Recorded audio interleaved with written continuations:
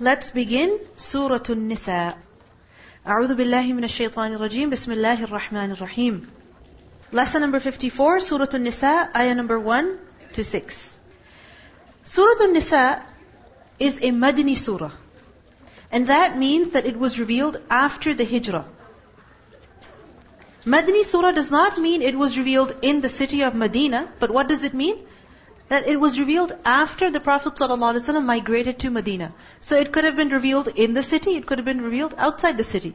So it's about the era, the time, not the place. And Madani surahs, as you know, they have long verses, just like Surah Al-Baqarah and Surah Ali Imran. Some verses are so long that they cover an entire page. There's only one verse of the Qur'an that covers an entire page of the Mus'haf.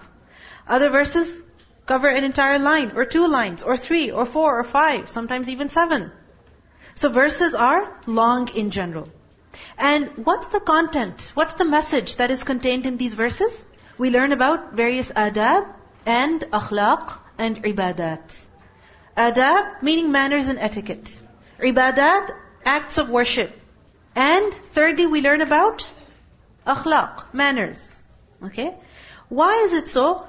Because in these surahs, who is being addressed mainly? The believers. Because when the Prophet ﷺ migrated to Medina, then who were the people around him? Who were the people around him? Mostly the Muslims. In Mecca, there were also mushrikeen. Alright? In Medina, there were mainly Muslims. They were being trained. So this is the reason why we learn about various commands, various etiquette, various rulings. And this is the reason why in this surah also, we will learn about many instructions pertaining to family life, pertaining to laws of inheritance. Okay? So these are the kind of instructions that we will learn. This surah is also called Suratul Adl wal Rahmah, the surah of justice and mercy. Why do you think so? Because when Allah revealed the laws pertaining to social matters, the society, then obviously with the laws of Allah, what was established? Justice. That those people who were deprived in society were finally being granted their rights. Women who had no share of property, of inheritance, were finally being given their rights. An orphan whose father passed away, even if the father left a great estate for him, still the orphan would get nothing of his father's property. So Allah revealed the surah granting the rights to who? To the weak. Granting the rights to who? To the oppressed. To those who are not heard. So this is the reason why the surah is known as Al-Adl wal-Rahmah, because the rights of the weak are mentioned. And why do you think it's called Suratun Nisa? Who are An-Nisa? The women. And we see that in many societies. Whether it's a society that's not modern, or a society that is modern, or even postmodern, we see that women are oppressed, they are deceived, they are betrayed, they are cheated, they are used, they are misused. Sometimes in the name of freedom.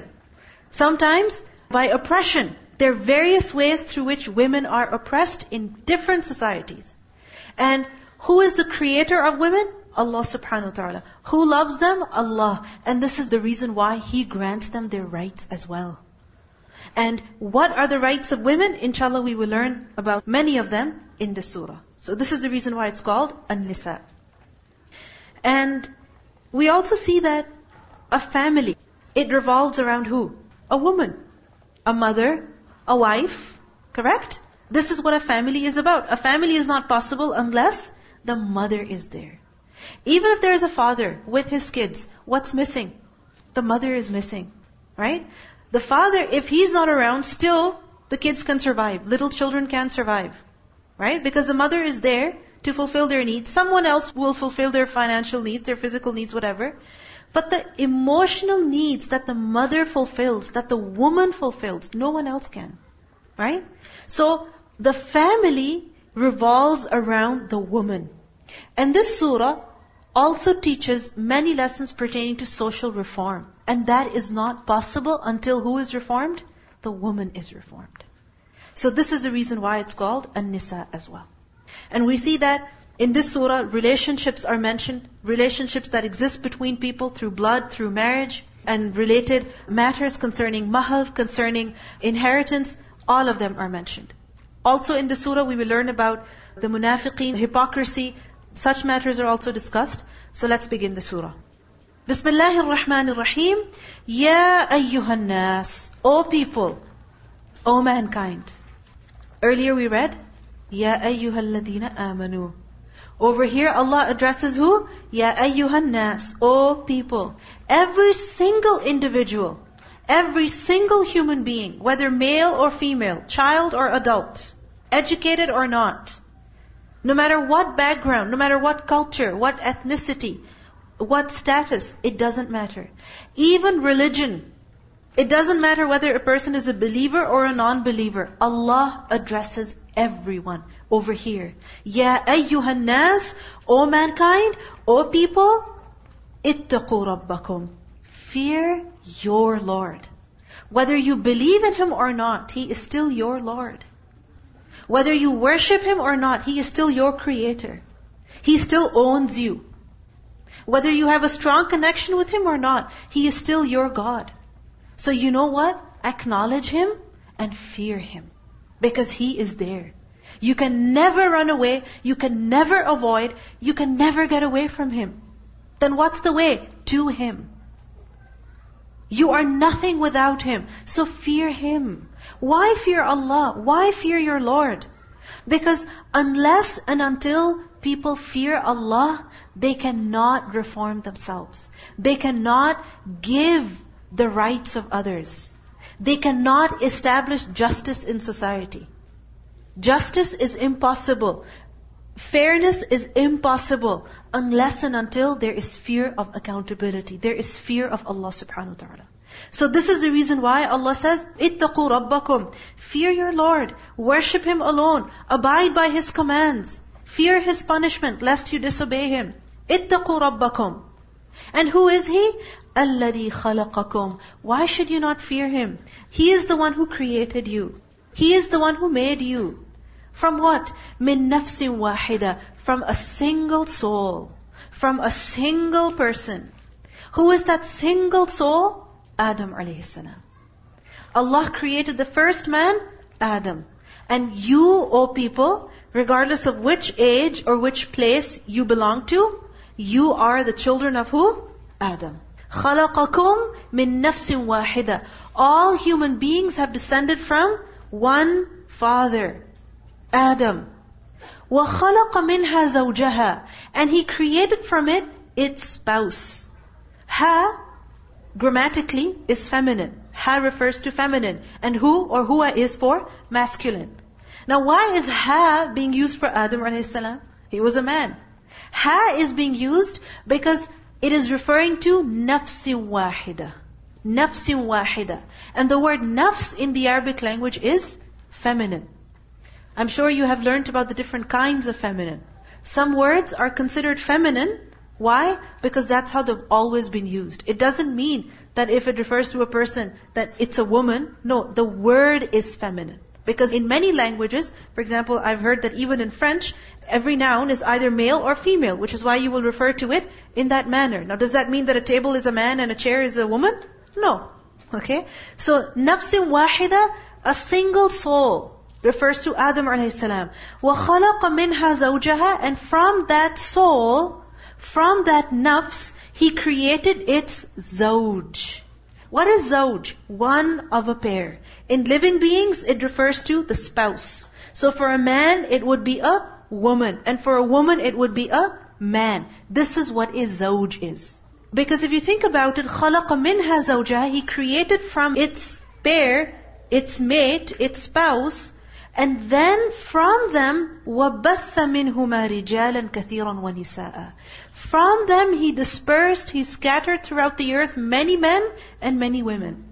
And that is only possible when that couple can reproduce.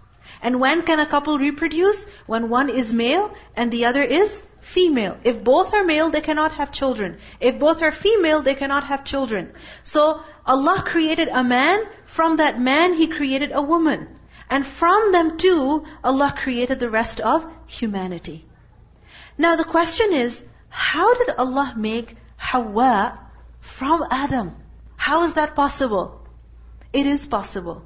Because we learn in the hadith, the Prophet ﷺ said that Hawa was created from the rib of Adam a.s. And in explanation of that, he said that woman was created from a rib. So Hawa was created from what? From the rib of Adam a.s. And this is something that's not difficult to understand. Because every cell, every part of the body, okay, what does that have? It's DNA, right? It has cells. And cells can reproduce, correct? Which is why, for example, stem cells, they're used for doing so many things that are beneficial for people, for treatment, for growth, okay, like for various treatments. So, خَلَقَ مِنْهَا زَوْجَهَا. If Allah can create Adam a.s. from mud, then He can create Hawa from some matter that was taken from Adam's body. Now the question is that why did Allah create Hawa from matter that was taken from Adam's body? Why not create Hawa from mud just like Adam was created from mud? You know why? Because then there would be a constant competition between the male and the female. A competition that the mud from which man was made is better. No, the mud from which the woman was made is better. No, the fact is that all of you are from the same origin. Like we learned earlier, بَعْضُكُمْ مِنْ بَعْضٍ. You are of one another. We are of the same species. We are one. We are one people. So وَخَلَقَ مِنْهَا زَوْجَهَا. He created from it its spouse, its mate. And the Prophet ﷺ in the hadith, he said that woman was created from a rib. Verily, the most curved portion of the rib is its upper part. Meaning, the rib is curved. It's not a straight bone, but rather it is curved. So if you should try to straighten it, then what will happen? You will break it. And if you leave it as it is, then it will remain crooked. Meaning it will remain as is. What does this mean? That don't try to change the form of the rib. Okay? Let it be a rib. If you straighten it, you're going to break it. You're going to destroy it. Likewise, a woman is a woman. Don't try to make her into a man. Okay? She has her own nature. She is different. So accept her as she is. And every individual should be treated in this way. Accept them the way they are. Don't try to forcefully bend them. Forcefully change them. Because if you force them, you're going to destroy them. Like if there is a child, and they are writing with their right hand, and you're forcing them, no, I want you to be able to write with the left hand, because I like people who write with the left hand. So you force the child to write with the left hand. Is he going to be able to write comfortably? No. It's going to affect him. So don't force something on someone that they cannot take, that they're not made for. So likewise, a woman is a woman, a man is a man. Accept a woman as she is, accept the man as he is. And realize that both men and women are from the same origin. So there should be no competition. They're supposed to complement one another, not compete with each other. So وَخَلَقَ مِنْهَا زَوْجَهَا وَبَثَّ مِنْهُمَا. Batha from bathatha. Bath is to scatter and to basically spread, to scatter. Like for example, dust particles. Okay, they're scattered everywhere. If a glass shatters, then the pieces will scatter everywhere. So وَبَثَّ مِنْهُمَا. He dispersed from Adam and Hawa, رِجَالًا, plural of rajul, كَثِيرًا, many, وَنِسَاءً, and women. Meaning and also many women. If you think about it, you go to any place on the earth, whether it is the most snowy and cold mountains, or it is the hottest place in a desert, or it's the thickest rainforests, or it's a place where, more than half the year you have winters, and you have minus 40 degrees, minus 60 degrees almost sometimes, but yet, who will you find there? People. Isn't that so? You find people everywhere. You don't find birds everywhere, okay?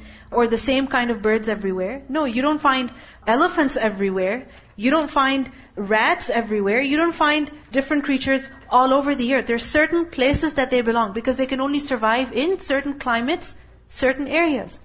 But we see that human beings, no matter where you go, you will find people. You will find people. And it's amazing that the earth is so huge. And it's covered by people. How many people are there in the world today? 7 billion people. Imagine 7 billion people currently live on this world. Imagine how many people have lived before. All of them came from who? Adam and Hawa. They all came from Adam and Hawa. Isn't this a miracle? It's amazing. 2 people, their children, and the whole earth is full of people. وَبَثَّ مِنْهُمَا رِجَالًا كَثِيرًا وَنِسَاءً. And when Allah has created Adam and Hawa, and when He has dispersed people all over the earth, then He has also given them certain laws to live by. Certain rules to live by. Certain etiquette that they must observe. Because if they will not observe those etiquette, those rules, then what will happen? It will lead to disorder, injustice. So to avoid that, we have to follow the law of Allah. This is why Allah says, وَاتَّقُوا اللَّهِ. Fear Allah. Again, Allah says, have fear of Allah. Why? Because without the fear of Allah, justice cannot be done. Without the fear of Allah, people cannot fulfill their responsibilities. They cannot give the rights to others. So fear Allah, الَّذِي تَسَاءَلُونَ بِهِ. The one by whom you demand. تَسَاءَلُونَ بِهِ. تَسَاءَلُون is from Sin Hamza Lam, from the word su'al. And what does su'al mean? Question. Demand. Claim. Tasa'ul is to demand from one another. So for example, a brother is demanding his rights from his brother. A child is demanding his rights from his parents. Okay? Parents are demanding their rights from who? From their children. Cousins are demanding their rights from one another. Or friends or co-workers, they demand rights from one another. Isn't that so? Employees demand their rights from the employers. Correct? We see that everyone is fighting for their rights. They're demanding their rights. And those who believe in Allah, what do they say? For the sake of Allah, give me what I deserve. For the sake of Allah, give me my right. So, الَّذِي تَسَاءَلُونَ بِهِ, what this means is that in His name, you demand rights from one another. In His name, you ask each other, you seek each other, you make contracts with one another, you make promises with one another. Now for example, marriage. How does it happen? When one asks for the hand of the other. Alright? And then finally the contract is made. In whose name? By making who a witness? Allah subhanahu wa ta'ala. Many contracts are made and people testify to their faith in who? Allah subhanahu wa ta'ala. Or they say that by Allah, I will fulfill this. Okay? By God, I will fulfill this. So, الَّذِي تَسَاءَلُونَ بِهِ. You make demands from one another, you ask from one another, you make contracts with one another, pledges with one another, using whose name? Allah's name. And when Allah's name is mentioned at such an occasion, then what's the point? There are 2 benefits. One is that a person is making Allah a witness.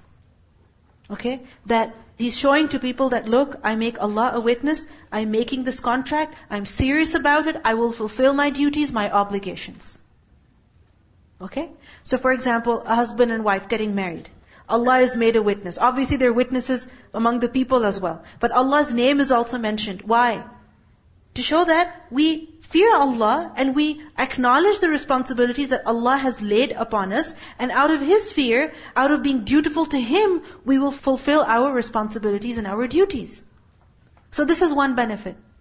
And the other benefit is when Allah's name is mentioned, then you are basically making the other fearful of Allah. Okay? That, look, Allah knows. Allah is watching. So do what you have to do. So make sure you fulfill your responsibility. Okay? Like for example, if you make a deal with your brother and you involve your father in it, or you involve your mother in it, why is the mother there? What's the role of the mother or the father? To make sure that your brother will do what he's supposed to do. And you do what you're supposed to do. So these are the 2 benefits. So, الَّذِي تَسَاءَلُونَ بِهِ. You demand your rights. In His name, you make promises, pledges. You use His name. You know, people say all the time, for God's sake. Alright? Do this, or don't do this, or stop this, or get up already. We use Allah's name all the time, in so many matters. You know, whether it's personal, social, financial, Allah's name is used. So, Allah is telling us that fear Him. You use His name all the time when you deal with one another. So why do you forget Him when it comes time to act? When it comes time to fulfill your responsibility, why do you forget Him? So وَاتَّقُوا اللَّهَ الَّذِي تَسَاءَلُونَ بِهِ وَالْأَرْحَامِ, and the relationships. What does it mean by this? وَالْأَرْحَامِ. Arham is the plural of rahim. And what is the rahim? The womb. The womb where the baby grows, okay, in the mother. And we see that it's the womb through which relationships are established. Isn't that so? That if a child develops in the womb, in the uterus of a woman, then whose child is he or she? That woman's child. Okay? And whoever made her pregnant, then that child is also his. If there are, subsequent pregnancies one after the other, then all those children who have gone in the same womb, they're related as well. Correct? Even if the father is different, they are related to one another. So we see that through wombs, blood relationships are established. It is what connects people. Blood relationships. This is what connects people. Maternal or paternal relationships. So arham, what does it refer to? It refers to the relationships. Whether they are maternal or paternal. Through the mother's side or through the father's side. Now, Allah says over here, that وَاتَّقُوا اللَّهَ الَّذِي تَسَاءَلُونَ بِهِ وَالْأَرْحَامِ. Fear Allah in whose name you demand your rights from each other, and also the relationships. Meaning, also fear Allah concerning the relationships. You have fear of Allah, that He will hold you accountable. Have fear of Allah even with regards to the relationships. And what is taqwa with regards to the relationships, with regards to your relatives? That you give them their due, and you don't cut off from them. You look after them, you are concerned for them, you maintain good ties with them.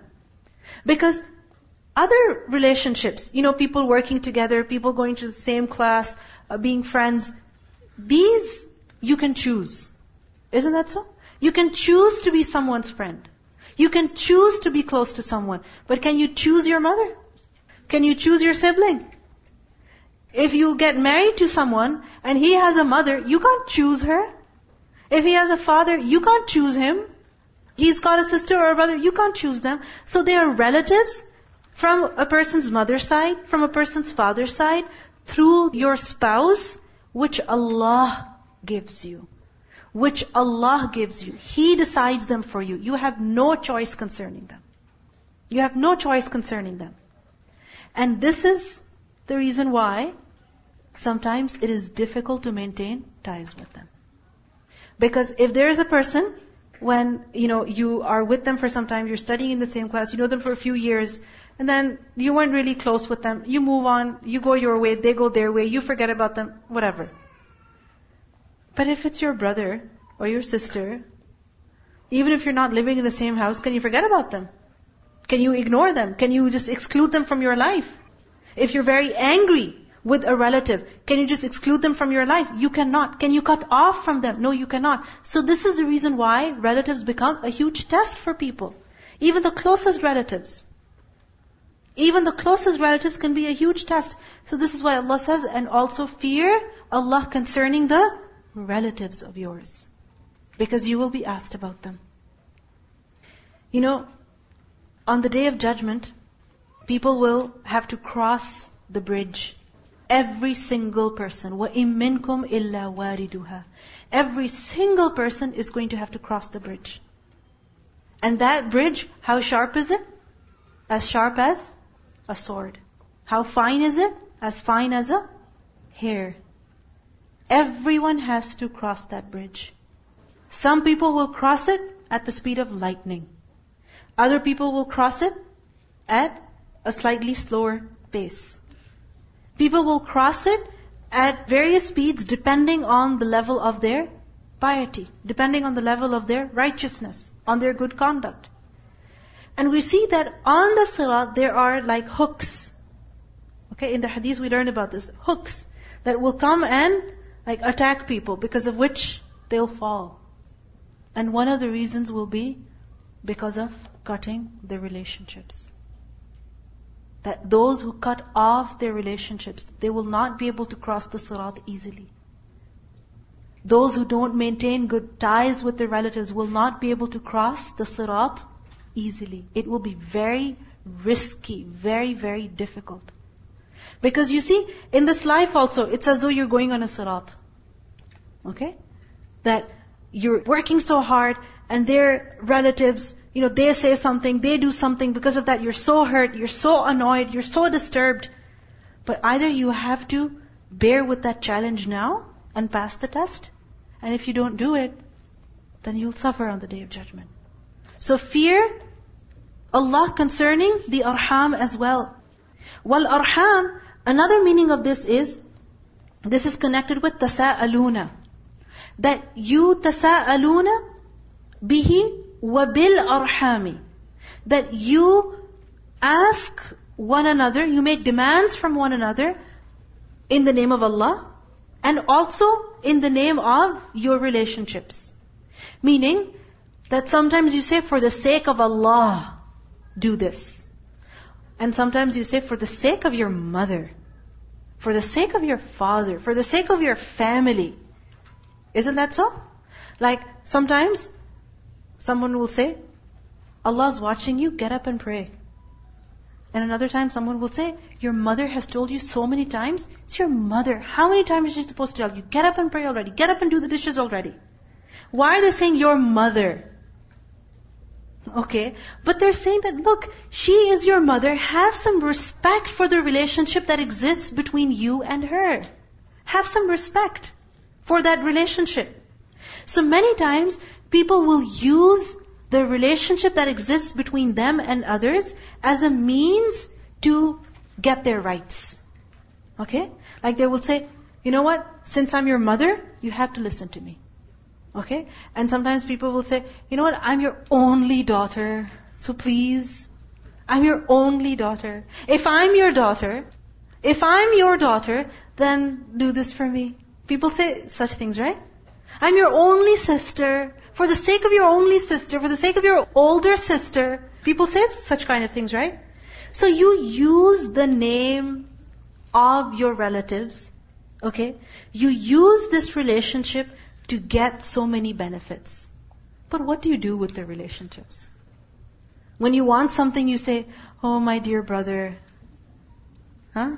And you say, Mom, I love you. Mom, Dad, what would I do without you? And you say such things, but when it comes time to really fulfill your duty to your mother and your father and your brother, then what do? So fear Allah. الَّذِي تَسَاءَلُونَ بِهِ وَالْأَرْحَامِ إِنَّ اللَّهَ كَانَ عَلَيْكُمْ رَقِيبًا. Indeed, Allah is ever watchful over you. The word kana does not mean was over here. When the word kana appears with the names and attributes of Allah, then it gives the meaning of always was, is, and will be. So Allah is ever alaykum raqiba, on you, ever watching. Raqib is from the root letters ra, qaf, ba, and raqaba is the neck. What is raqaba? Neck. Fakku raqaba. And raqib is someone who looks at or who keeps his watch on the neck of someone. Like if you're looking at the neck of someone constantly, what does it mean? You're following them wherever they're going. You're watching everything they're doing. You have a close eye on them. So Raqib is one who is alert and vigilant himself and also in observing the other. Raqib is the overseer from whom nothing is hidden.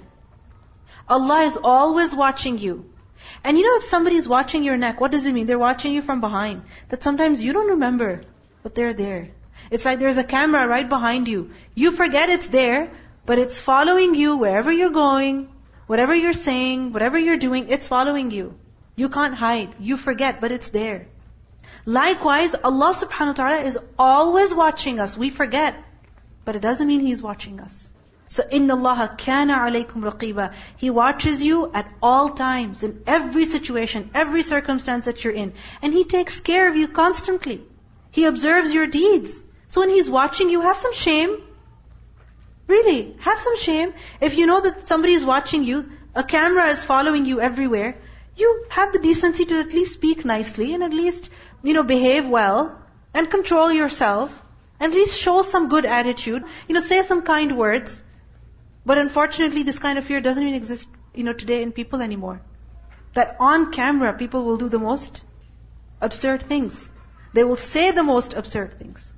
They will act in a way that is so foolish, just to make some money, or just to help someone else get richer. Right? So, anyway, the point is that if someone's watching you, you better be alert. Who's watching every single one of us?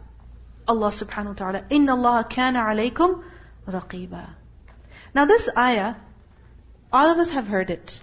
How many of you know this ayah? Or you think you know this ayah? Like it sounds too familiar, because you've heard it over and over and over again. Isn't it so? At a Jumu'ah khutbah, at someone's wedding, at so many occasions, at a lecture, you hear this verse at the beginning. Because the Prophet ﷺ, it was his habit that when he would give a sermon, whether it was the marriage one or any other, when he would address people, he would recite this verse. Why do you think he would recite this verse? Because if you look at this verse, what are we reminded of? We are reminded of, first of all, taqwa of Allah. Isn't it so? Ya ayyuhan nas, ittaqu rabbakum. Fear Allah. Because without the fear of Allah, we can't obey Him. Without the fear of Allah, we cannot be fair to one another.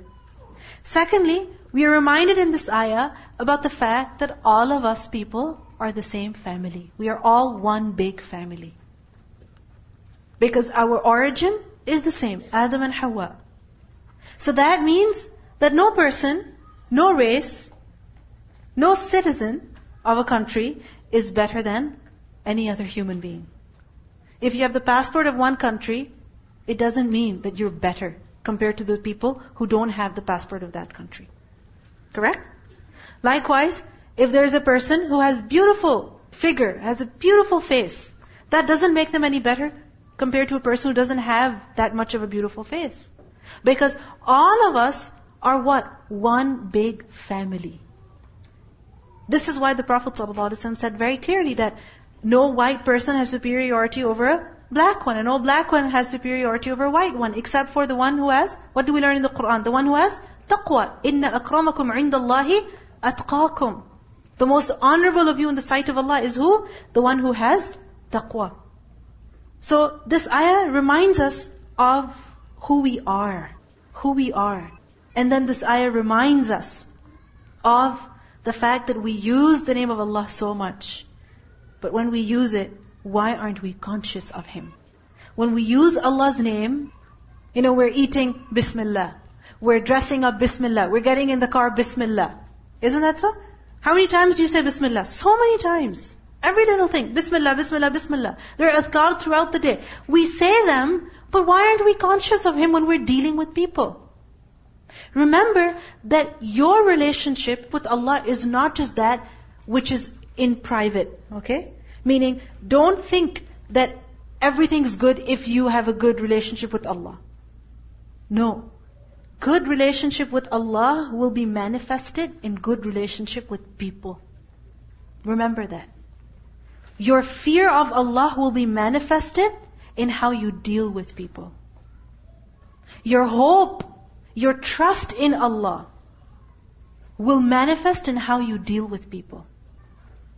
Your awareness, yaqeen of Allah subhanahu wa ta'ala's names and attributes will manifest in how you deal with situations in life. And how do these situations come in life? Through people, right? We're always interacting with people. So, this is something that's very important. So fear Him. وَاتَّقُوا اللَّهَ الَّذِي تَسَاءَلُونَ بِهِ وَالْأَرْحَامِ. And then in this ayah, we're also reminded that wherever we are, whatever we're doing, who is watching? Allah is watching. إِنَّ اللَّهَ كَانَ عَلَيْكُمْ رَقِيبًا.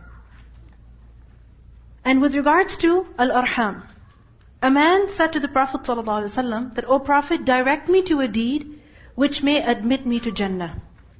Upon this, the Prophet ﷺ said, worship Allah and never associate anything with Him in worship. Establish salah, pay zakat, and strengthen the ties of kinship. Strengthen the ties of kinship. Al-arham. Fear Allah concerning the arham. وَآتُوا الْيَتَامَى, and give to the orphans. Yatama is a plural of yatim. Who is yatim? A minor. A minor, meaning a child who has not yet reached the age of puberty. Whether he is 10, or she is 6, or she is 1 month, or 1 day, or not even born yet, eventually to be born, okay?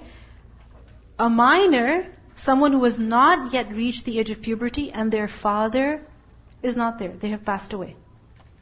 Their father is dead. This is who a yatim is. Yatim is not someone whose mother has died, but rather the father has died. Okay? This is what the term yatim applies to. So, give to the orphans. What? Amwalahum, their properties. Which properties? The properties that they have inherited from their fathers. That, for example, the father died, leaving behind a huge estate, and that estate goes to his one son, who happens to be 6 years old. Okay? And let's say the mother is there, or she's not even there, or she wishes to get married or something, and the child inherits a huge property. So what does Allah say? Give to the orphans their property. What they have inherited from their fathers, it is theirs, so give it to them. Don't take it yourself. This command is being given to who? To who? To all the people. Whether it is the mother, okay, or it is, you can say, the other relatives of the family, the guardians of that orphan child. Okay? Because in the Arab society, it was very common that if a man died leaving behind children, okay, then his brothers would come, or his male relatives, whether they're cousins or uncles, they would come and take all of his property, leaving nothing for the orphan children. Leaving nothing for the wife even, for the widow, nothing at all. So Allah says, وَآتُوا الْيَتَامَى أَمْوَالَهُمْ, give to the orphans their properties. Okay, the child is very young, he cannot manage it, but still it belongs to him or her. You have to give it to them. Now it may happen that the widow says that, oh, this child, 6-year-old, what does he need? What does he know? So you know what? I'm going to keep everything. Everything's mine. Nothing's going to the child. I'm going to use everything. And as the child grows up, and he says, I need money to go to university, and the mother says, go work, go get a loan. Is that fair? It's not fair. The mother has to give the property that the son inherited from the father.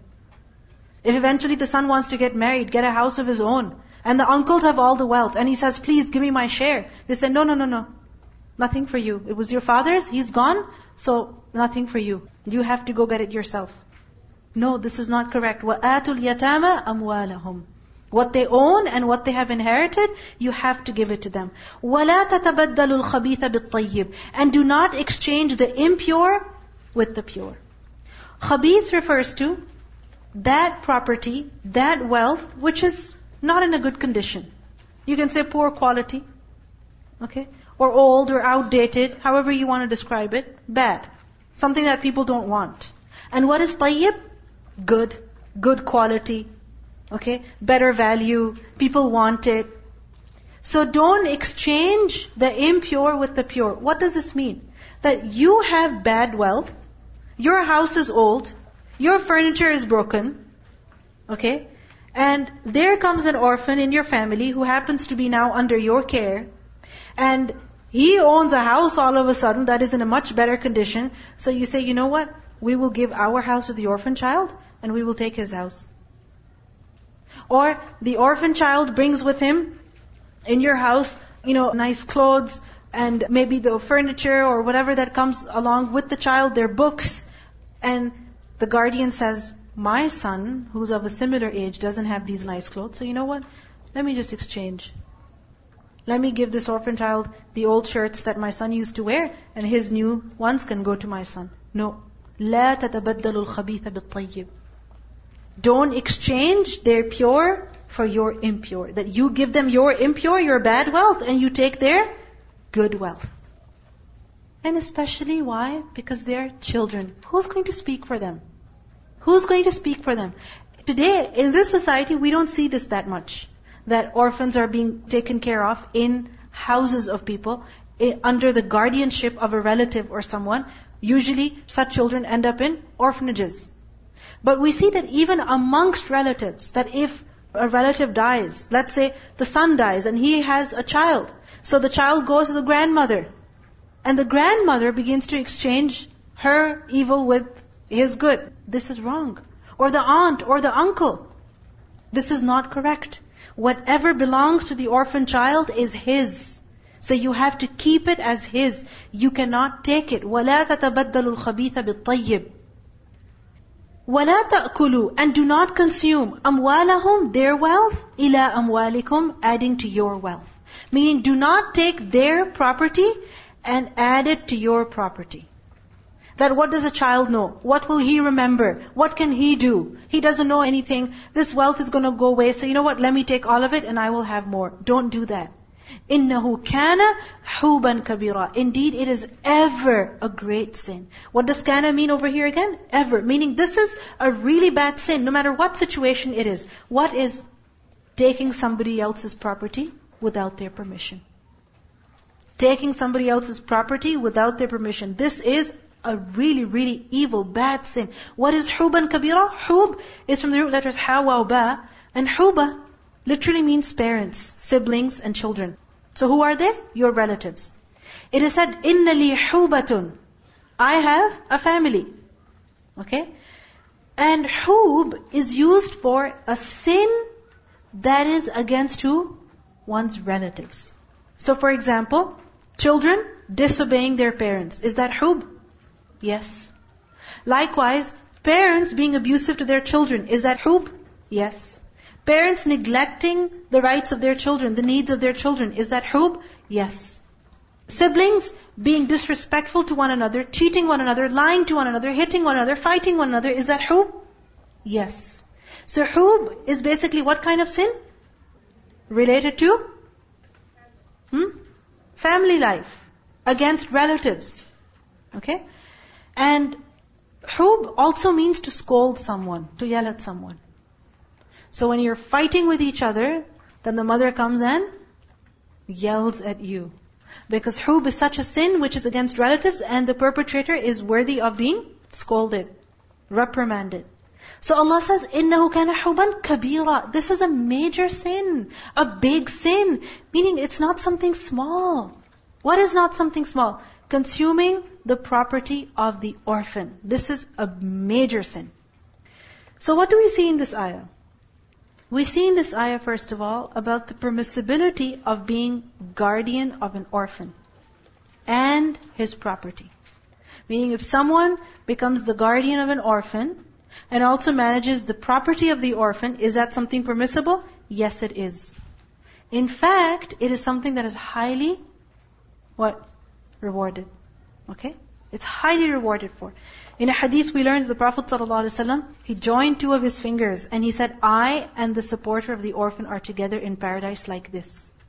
I and the one who looks after the orphan will be like this in Jannah, meaning together. Together. This is how virtuous, this is how righteous this act is, looking after an orphan. Because looking after an orphan is not an easy thing. Not an easy thing. In many ways. First of all, it's a financial burden. Secondly, having another child in the house is not something that's easy. Okay? And thirdly, a child who is living in unusual circumstances, meaning all of a sudden the circumstances have changed for him, then he will not act in a good way. He will throw tantrums, he will show his anger, he will show his frustration in different ways. It will come out in various ways. Recently, my husband had to travel for almost a month. He was away. And I saw the difference in my son. That in just a few weeks, how he had changed. Not listening to me, crying at every little thing, throwing tantrums, and crying that I miss Baba, I miss Baba, I want to go to Baba, I want him to come back. Not cooperating at all. Not eating, not sleeping on time, sleeping in the morning. And I kept telling myself, it's okay, only a week left. Only a week left. And I was having a discussion with someone over this and they were saying, at least we know that he's coming back. Think about the children whose fathers are not coming back. They're gone. They're dead. At least we have some hope, right? That eventually my son will be okay. Eventually he'll see his dad and he'll be fine. But think about those children whose dads are not coming back home. They are gone. It will disturb them emotionally. And when children are disturbed, that disturbance, it displays in bad behavior. In many ways. Because children are not able to deal with stress. They're not able to express their emotions properly. So they show anger, they scream, they hit, they cry, they fight, they don't listen, they don't cooperate, they will not eat. So you need a lot of sabr to deal with who? Orphans. You need a lot of patience. This is the reason why looking after an orphan is not something that is small. It is something big. It is something which is highly rewarded. But you know that if something brings great results, then there's also a huge risk. The higher the profit, the higher the risk. Okay? And the higher the expectations are from you. And this is the reason why Allah subhanahu wa ta'ala reveals these verses, telling us of what we are not allowed to do. First of all, we cannot consume the property of the orphan. If there is an innocent child under our care, what belongs to him is his. We cannot take it. And when the time comes to give them their wealth, we have to give it to them. And we're not allowed to exchange their good property for our bad property. Then we also learn in this ayah about the mercy of Allah subhanahu wa ta'ala towards the weak of the society who are unable to speak for themselves, who don't even know what's happening in their lives. An orphan, what does he know? What does he understand as to what's happening in his life? One of our relatives, they had 4 children, 4 daughters. And the wife was expecting the 5th child. 2 of them were twins. Okay, the 4 children, 2 of them were twins. They were driving. They used to live in Saudi. They were driving. They had a car accident, and both the mother and the father died immediately. And who survived? The 4 daughters. How old were they? The oldest was like 6 years old or 8 years old or something, and the youngest was still nursing. All of a sudden, 4 children living such a happy life became orphans. And then they moved to their grandparents' house. As they moved to their grandparents' house, obviously, their things also came with them. Right? So when a child comes, they bring along with them their stuff. And if there's someone who's living in your house, and they have brought in their things, then you have to be very careful. You have to be very careful that what is theirs should remain theirs. You should not think that I have a right over it. May Allah reward the grandparents who taught those grandchildren so well, who trained them so well. When I went to Pakistan, I met them, and 2 of those girls are now married, they have children, and they look so happy. They're happy, mashallah. Actually, one of them, not the second one, the first one is. So, it is very difficult to look after orphans. And at that time, if you think about it, 4 little girls, who is going to speak for them? Who is going to demand their rights for them? If you have a bad day at school because the teacher you feel is being biased towards you, who will go and fight for you? Your mother will go, right? Your mother will go. The other day my son, he goes to these classes and the kind of homework that was given to him was too difficult for him to do. So I went and I spoke to the teacher and I spoke for my son that this is not right. You have to give him something that's manageable for him. So we worked out a solution that was in the favor of my son. And I was thinking that what about children who don't have someone to speak for them? So who speaks for them? Allah subhanahu wa ta'ala. Allah reveals in the Qur'an the rights of the orphans. Those who cannot speak, who cannot demand themselves, Allah commands the people that you have to take care of them. And this teaches a very important lesson. That one is that somebody is asking us for something, so we respond. And the other is someone is not able to ask. But their situation, their circumstances, they demand that we do something. So we have to do our part. We have to fulfill our duty, our responsibility. Then we also learn in this ayah about the fact that the yatim is the owner of his wealth. The yatim is the owner. Even if that child is 2 years old, he or she is still the owner of his or her wealth. Imagine, a minor can also own property in Islam. A minor can also own property. Okay, he may not be able to make the best financial decisions. This is why he has a guardian over him. Then we also learn from this ayah about the prohibition of taking someone else's good thing in place of your own bad thing. Okay? That you say, my bag is old or my shoes are old and this person's shoes are new, so let me just exchange and pretend that I got mistaken. Like for example, you come to the institute and you see, such nice bathroom slippers, and then you put your shoes in your bag and you're like, I lost my shoes, can I just take a pair of bathroom slippers? That's not right. Likewise, if a person, comes in one day with flip-flops that are really old and faded, and then they leave them at the washroom and they take the nice bright pink slippers because they match their washroom tiles. I hope not. But anyway, if somebody does that, is that correct? No. That you're sitting with someone and they have a highlighter, you have a highlighter. Okay? And yours is old and you see that theirs is in a better condition, so you exchange it quickly. Your brother and you are having a snack at the table. He's got a bowl full of poutine and you do too. And he hasn't started his. And you see that his fries are more, or he's got more cheese. So you ask him, can you go get a glass of juice? Or why don't you go get pop? And he goes and you quickly exchange the bowls. Is that correct? No. Do not exchange, do not give your bad thing and take the good in return. No. Because this is deceit. It's treachery. Isn't it so? And treachery is something that a believer does not do. Now with regard to the orphan's wealth, yes, it has to be returned to them. But you know that when people are living in the same house, it's only normal that things will get mixed up eventually. Isn't it so? Like for example, toys. If you have two children that belong to different families, but they come to the same place, they have their own toys, but eventually they'll get mixed up. Isn't it so? Like for example, in the grandparents' house, if they're cousins that are coming and playing, the toys are there, one toy was brought by one child and the other toy was brought by another, eventually a time will come when all those toys will be mixed up. Right? Likewise food, it will get mixed up. Correct? Which is why many times it happens that if you and your friends buy lunch together, you end up sharing everything because it's easier. Right? You can't say, no. I gave these many dollars and by the way, this pizza is not equally portioned, so let me just cut it with scissors. Let me just get a ruler and, draw a line and make sure I'm cutting at the right angle. No, that doesn't make sense. Such kind of division is not possible when people are living together. And if you have such division, when people are living together, then life will become very difficult and hearts will become divided. Isn't it? Like for example, in your own house, if your mother says, no, I bought this sugar, you're not allowed to use it.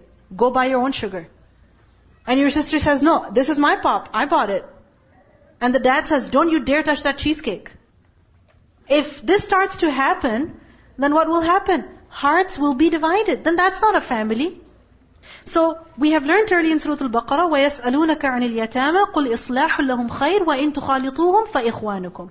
That if you mix your affairs with them, then they're your brothers. So there's some things in which, things will be combined. Their money and your money will mix up. Okay? But Allah knows the muslih from the mufsid. Allah knows the one who is doing this deliberately to get something of the orphans. And Allah knows the one who is sincere in his heart. Right? So at the end of the day, what matters? The intention. That is what matters. We'll conclude over here. Let's listen to the recitation. Just 2 verses, please. Thank you. Bismillahir Rahmanir Rahim. Ya ayyuhan nasu ittaqu rabbakum alladhi khalaqakum min نفس واحدة وخلق منها زوجها وبث منهما رجالا كثيرا ونساء واتقوا الله الذي تساءلون به والأرحام إن الله كان عليكم رقيبا وآتوا اليتامى أموالهم ولا تتبدلوا الخبيث بالطيب ولا تأكلوا أموالهم إلى أموالكم إنه كان حوبا كبيرا. By the way, I know that having an orphan in your house these days is not really a possibility for many people, but can we at least take care of the needs of the orphans through some other way? Can we? Have you seen that board back there with those smiley faces? Do you see those people, colored people with those smiley faces? You know what that is? Go check it out. Alhamdulillah, we've started this program of sponsoring orphans. You can either sponsor an orphan yourself, you can give monthly, or you can even, pool in with the rest of the people and sponsor orphans. So whatever you can, whether you sponsor an orphan yourself, or pool into that money to help the orphans, please do participate in this.